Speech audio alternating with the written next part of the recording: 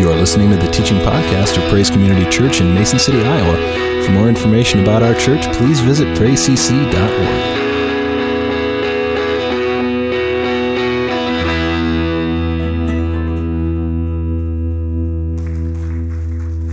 Yeah, we seem to be living more and more in a culture, don't we, where, red is green, green is blue, up is down, down is up, right is wrong, wrong is right, good is evil, evil is good. And there are times when I think that maybe as a culture we've kind of, hit rock bottom, and then just suddenly a new level of depravity kind of emerges. And sadly, the whole month of June has been designated as Pride Month, a national recognition and celebration of the LGBTQ plus community. And what's sad to me is we set aside one day a year for our veterans. We set aside one day for our mothers, for our fathers, and yet we have a whole month for a lifestyle that revolves around sexual preferences, and then some of those preferences also involve very deviant practices. And it simply reveals how far we have fallen as a culture. I think if anybody deserves a month's recognition, it's our veterans. It's our veterans. And just in this last year, we're seeing more and more sexual deviancy being catered to and aimed at children, some as young as kindergartners. There are schools now all across this nation that have libraries that are allowing more and more sexually explicit materials depicting both heterosexual and homosexual encounters. And these books and these teachers and these people who are promoting this are all describing this as something that's healthy, innocent, and natural. What we're witnessing is an increase in drag queen performances in our public schools. Iowa is no exception. This past May, a high school in Ankeny invited local drag queens to come in and perform for high school students as a part of its Gay Straight Alliance year-end program. I saw in the Iowa Standard not too long ago that a high school in Earlham this past spring did a school play called She Kills Monsters. And the play revolved around exploring various sexual identities within the LGBTQ community. Many parents who attended that play were caught off guard by the explicit description of many of the characters and did not feel this was appropriate for high school students, let alone junior high elementary kids that were in that audience. And just last week, I saw a gay bar in Dallas, Texas, had what they called a family-friendly drag queen performance. And there were many elementary-age kids and younger were participating on stage with the drag queens. And many of these kids were also given dollar bills, at which point they were stuffing them inside the underwear of the drag queens. All the while, you can see on video, the parents, they're just watching, adoringly. They're taking pictures and just approving of everything that goes on. To me, there is no such thing as a family-friendly drag queen performance. Now, 6 months ago, if I would be talking about this or I would make a statement like that, there's no such thing as a family-friendly drag queen show. Our society, many of you would have come up to me and said, yeah, we've always agreed with that. Why are you even talking about that? That's never been an issue. And look at where we are. You cannot go anywhere on the internet today and see where there are more and more and more of these performances. And many of the people in attendance are defending this stuff as innocent, fun events, at just helping people to kind of better understand the art of being a drag queen. I saw I think this past weekend in Des Moines, again, drag queen performers, many very young children in the audience. Now again, I can point to many, many more examples of this kind of fun, family-friendly entertainment in our culture, but I think you get the point. And I think this is the whole thing that the Apostle Paul was warning Timothy against.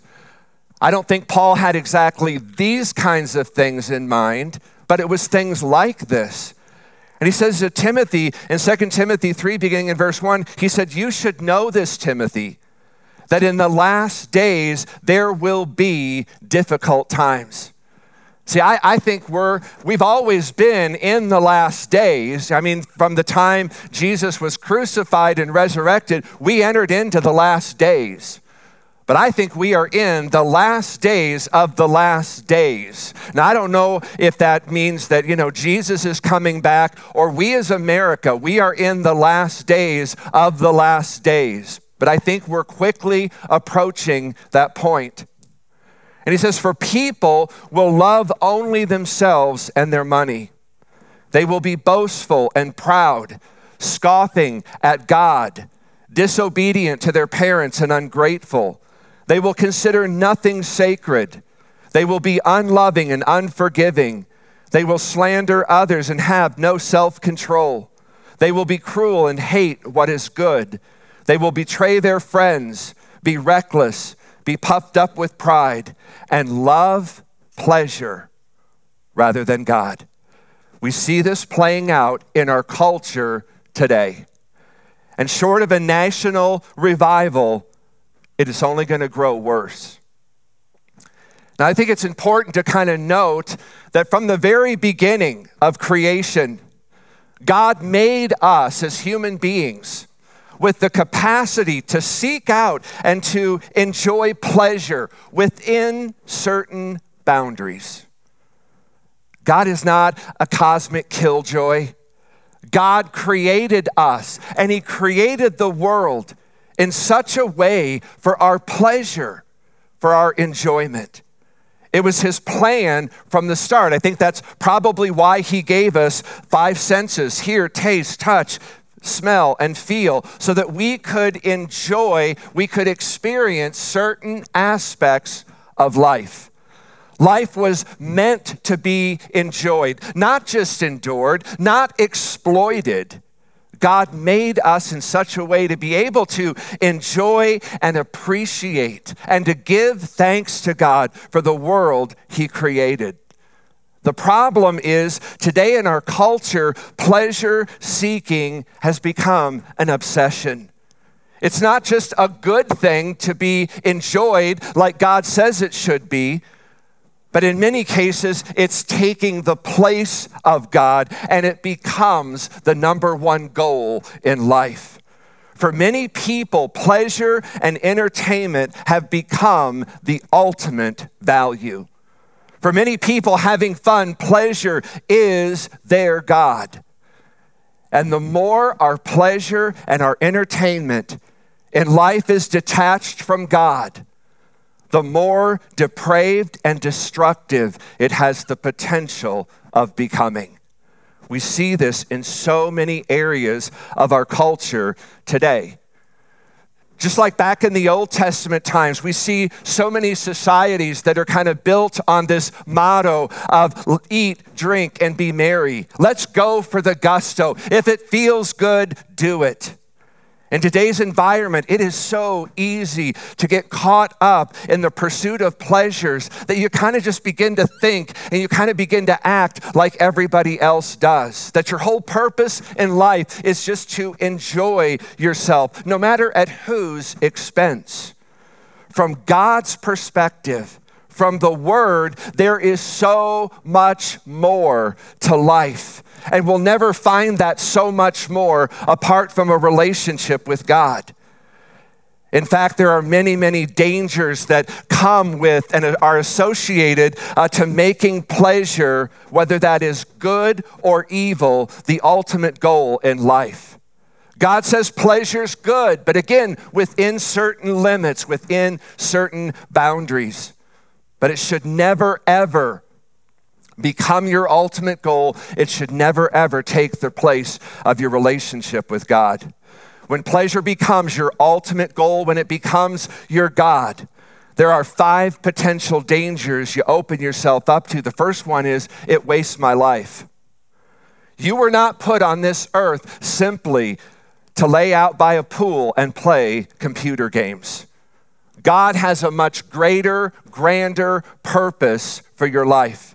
He wants you to be productive. He wants you made in His image to have purpose in life, not just take up space and have fun. Luke 8:14, Jesus talks about this in the parable of the 4 soils. And he says, by the pleasures of living, life is choked out of them and they produce nothing. Again, the key word there is produce. America used to be one of the most productive nations in the world. We no longer are. We are the most entertained nation in the world. And you can have a lot of fun and never accomplish anything. And when that happens, it wastes your life. And it goes against God's purposes and plans for who He created you to be. Second thing it does is it causes conflict with others. James 4:1 says, where do all of the fights and the quarrels come from? He said they come from your desires for pleasure.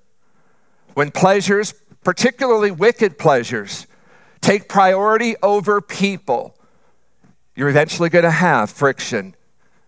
When our pleasures, if those are fueled by drugs, alcohol, lust, greed, or things, again, that take the priority over people, it's only a matter of time before that's going to begin to negatively impact other people. The Bible makes very clear that the pursuit of pleasure, particularly immoral pleasures, has the likelihood to cause conflict in relationships. The third thing it does is it tempts me to do wrong or to do even greater wrongs. Hebrews 10:2 says this, there is pleasure in sin for a short time. Now, the writer in Hebrews confirms what every one of us know from our own personal experience. Most sins, most forms of sin are pleasurable. They're beneficial. If they weren't, we wouldn't do it, right? It's the promise of pleasure or gain that tempts us to sin. In 1716, the French atheist and philosopher Voltaire wrote this. He said, pleasure is the object, the duty, and the goal of all rational creatures. Do you realize that's a definition of hedonism? If pleasure is the object, the duty, and the goal of all rational creatures, then you know what? It doesn't really matter what anybody else does or if anybody else gets hurt or gets exploited, as long as it pleases you, as long as it meets your goals in life, it's fine. 250 years later, after Voltaire made this comment, there was a man who said, I'm going to build on that foundation. I'm going to build on that premise. His name was Hugh Hefner, and the magazine was called Playboy. Do whatever you want. It doesn't matter what happens to anybody else. There are no rules. There are no boundaries. There are no limits, as long as you please yourself. Fourth thing is, it ultimately will lead to boredom. If you want to know the end result of living a life solely dedicated to pursuing pleasure, you need to look no further than Solomon's biography. It's called Ecclesiastes. And in Ecclesiastes chapter 2, he says this, I decided to enjoy myself. And by that, I mean, he blew past all limits, all boundaries. Everything was on the table. He said, I decided to just abandon it all and enjoy life, pursue pleasure. He said, anything I wanted, I got. I did not deny myself any pleasure. Then I thought all about all I had done, and I realized it didn't mean a thing. It was like chasing the wind, of no use at all. He's saying that self-indulgence will ultimately lead to despair over time. If you don't believe, Go and look at the suicide statistics just in Beverly Hills alone. Life was meant to be more than simply one party after another, one pleasure after another, howbeit ever good. God never meant for you and for me to find our ultimate purpose in pleasures. Again, we need balance. Part of what makes pleasure pleasurable is that it's balanced with work, with other important, meaningful pursuits. The most miserable people in life are people who live simply a life for luxury and leisure with nothing else to do except to kind of just titillate themselves with pleasures.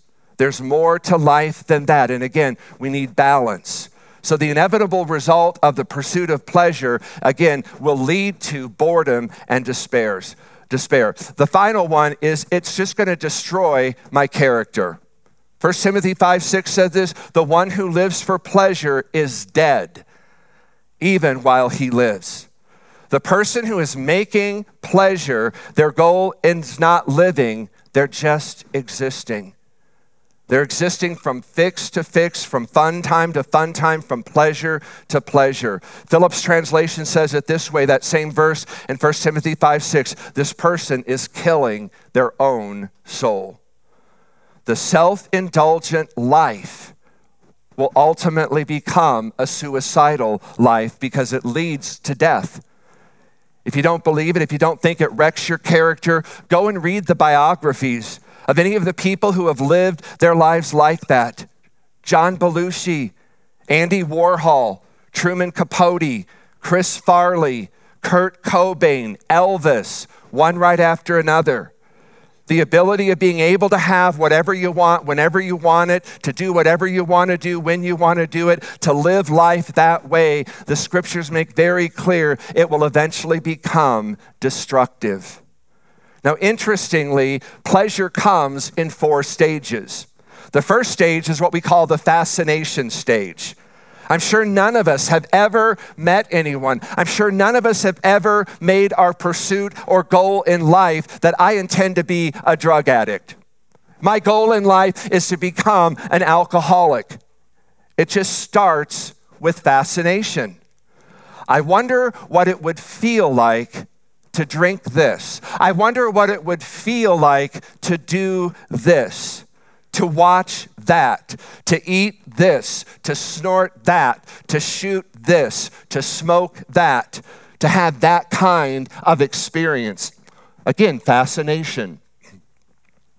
Phase 2 is what we would call preoccupation.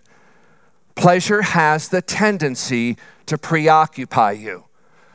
I often, as I look at video games today, I don't know how many of you remember the very first video game I ever remembered seeing come out was Atari Space Invaders. How many of you remember that?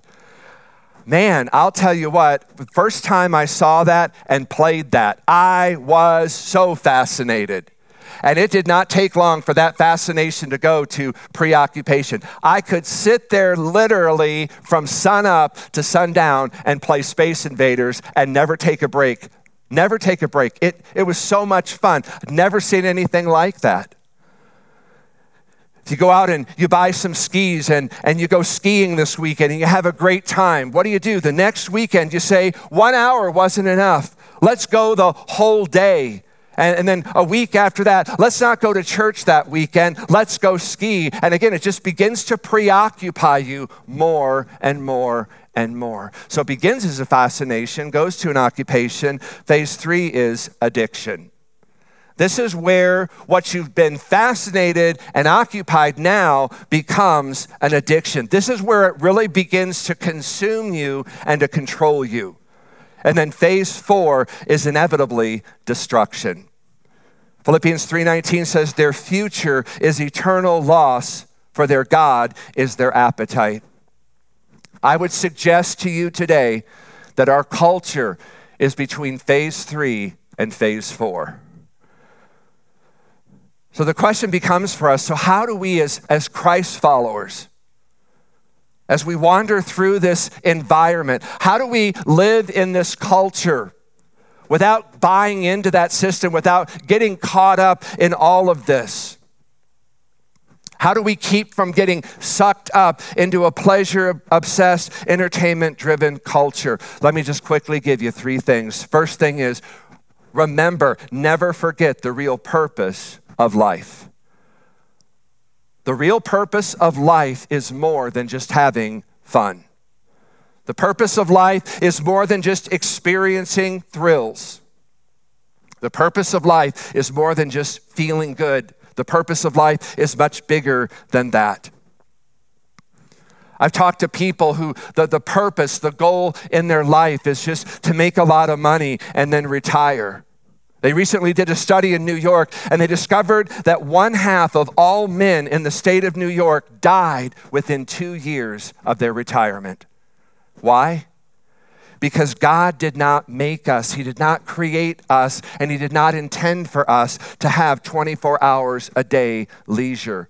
We were not made to simply get up, have fun, go to bed, and get up the next morning and repeat it all.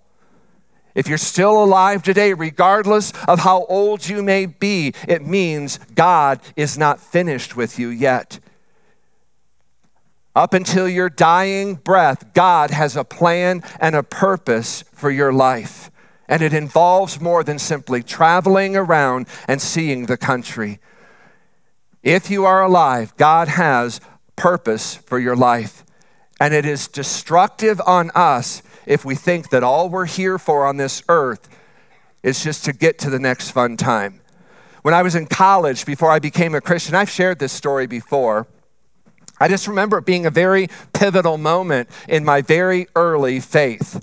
I had a Garfield, the cat poster on the wall in my dormitory, and it had this caption above Garfield saying, "I live for Fridays," implying that I was just really living for one weekend to the next, one Friday night to the next, one party to the next. Once I became a Christian, I remember one day walking in and looking at that poster and that saying, "I live for Fridays." And I began to think to myself, what a superficial purpose to live for. So I found a marker and I went over to that poster and I crossed out the word Friday and I wrote above it the word Jesus. I live for Jesus. When life becomes defined by how soon do I get to the next night on the town, how soon can I get out on the golf course again, how soon can I go on another shopping spree, how soon can I get out on the boat again, how can I get that next snort of cocaine, that next drink of alcohol, how soon can I go to the next party? Life becomes pretty shallow and meaningless quickly.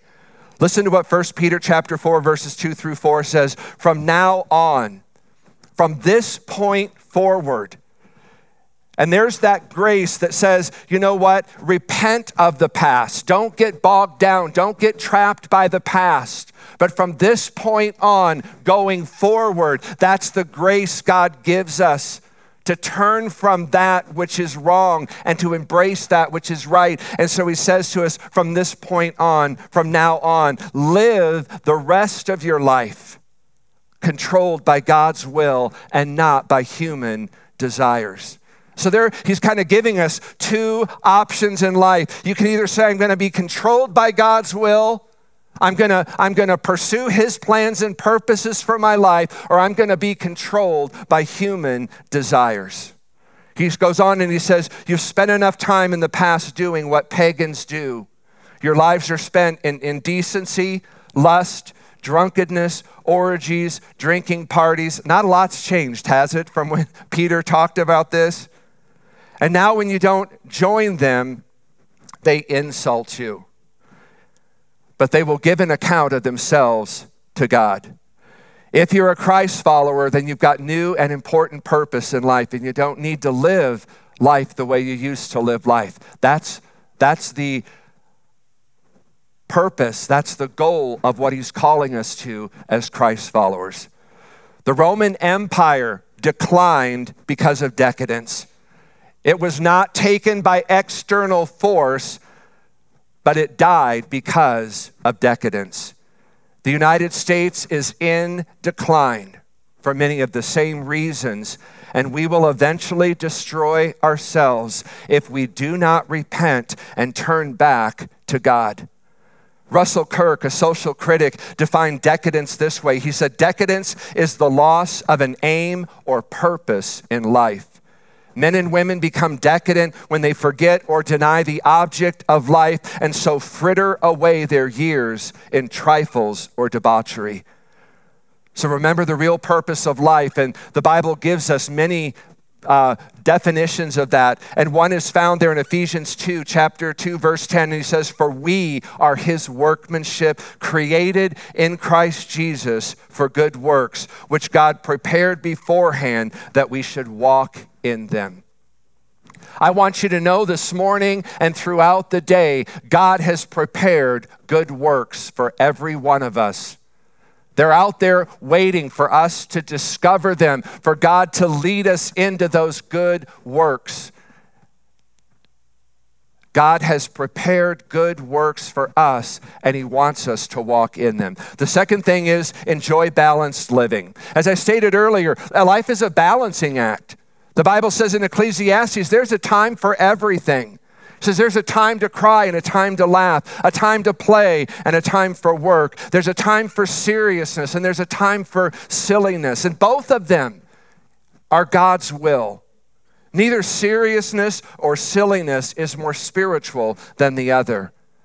All of that kind of comes in the ebb and flow of life.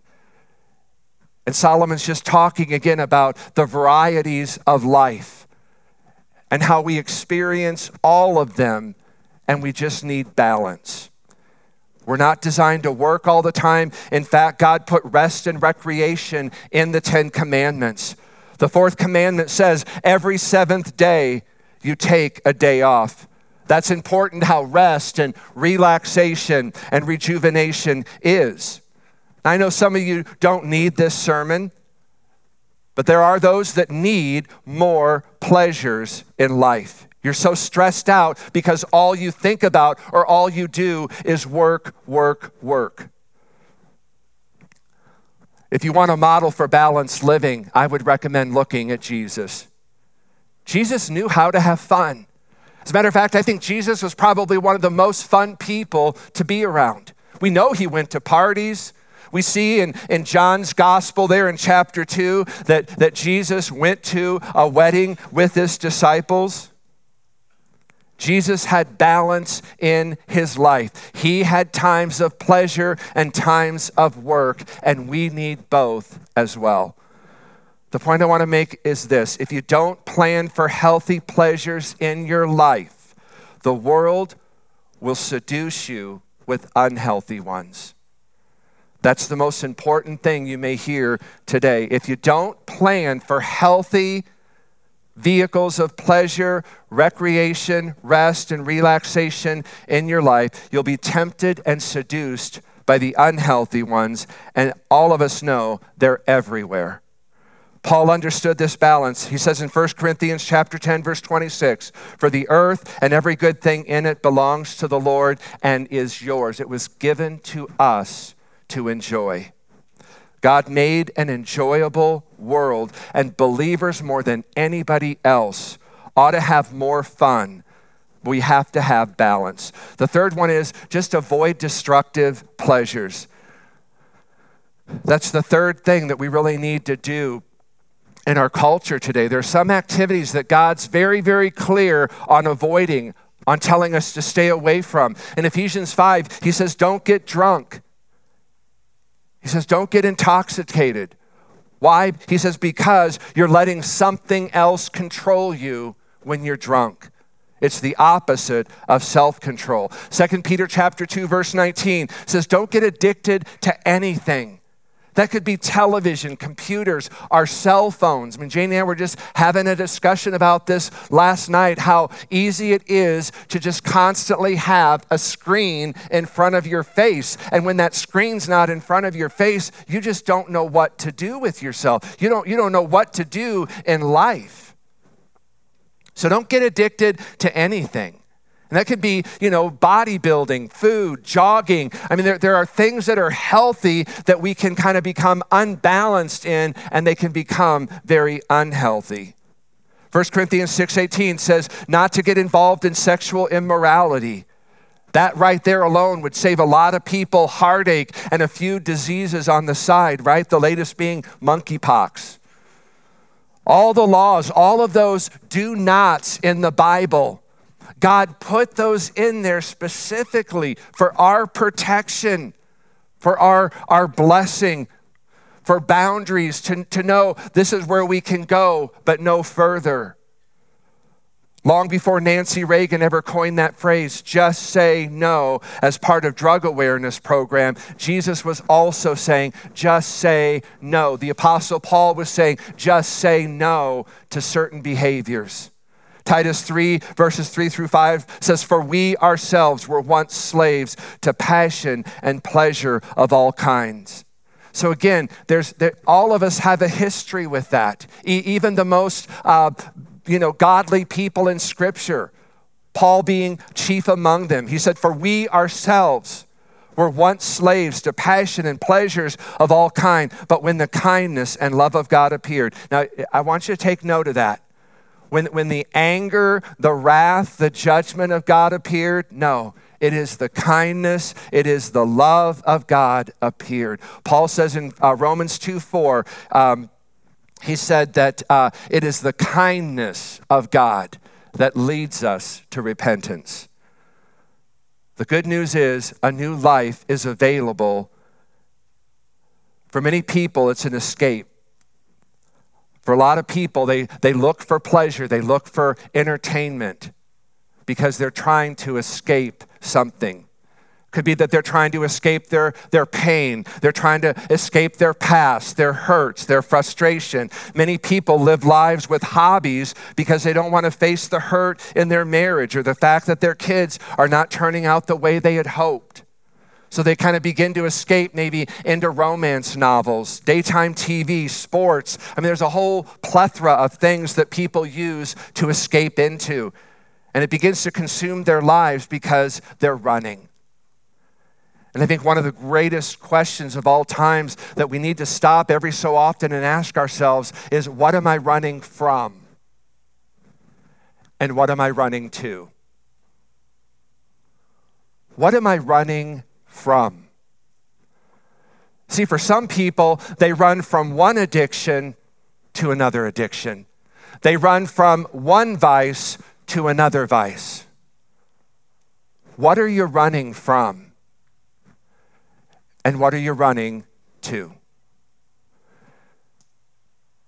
I will tell you that regardless of what you're running from, the only one that we should be running to is our Heavenly Father.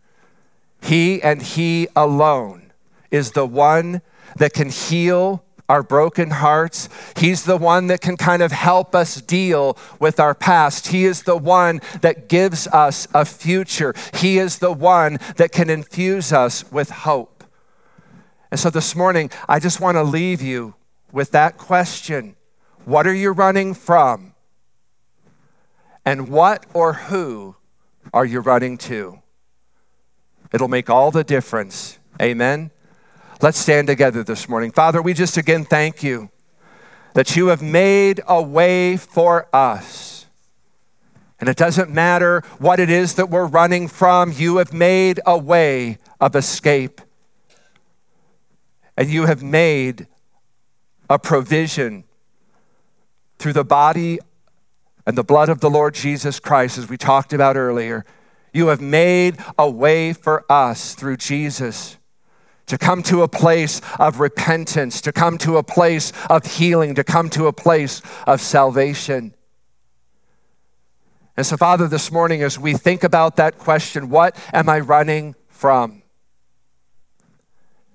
Father, I pray for those this morning that may just feel that they're just running from one bad thing to another.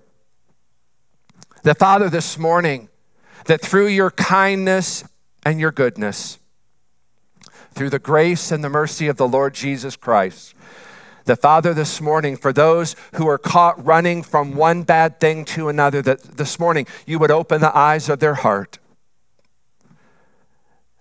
That, God, you would shed the love of God abroad in their hearts, to know, God, that they would know that you love them, that you accept them right where they are. And that, God, you have a plan and a purpose to heal, to deliver, to save, to redeem their past, and to infuse hope into their future.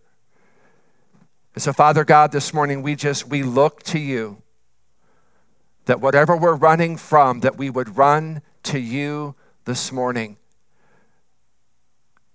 knowing that you are the source of life, that in you, Father God, is the fullness of life that every one of us seek and desire.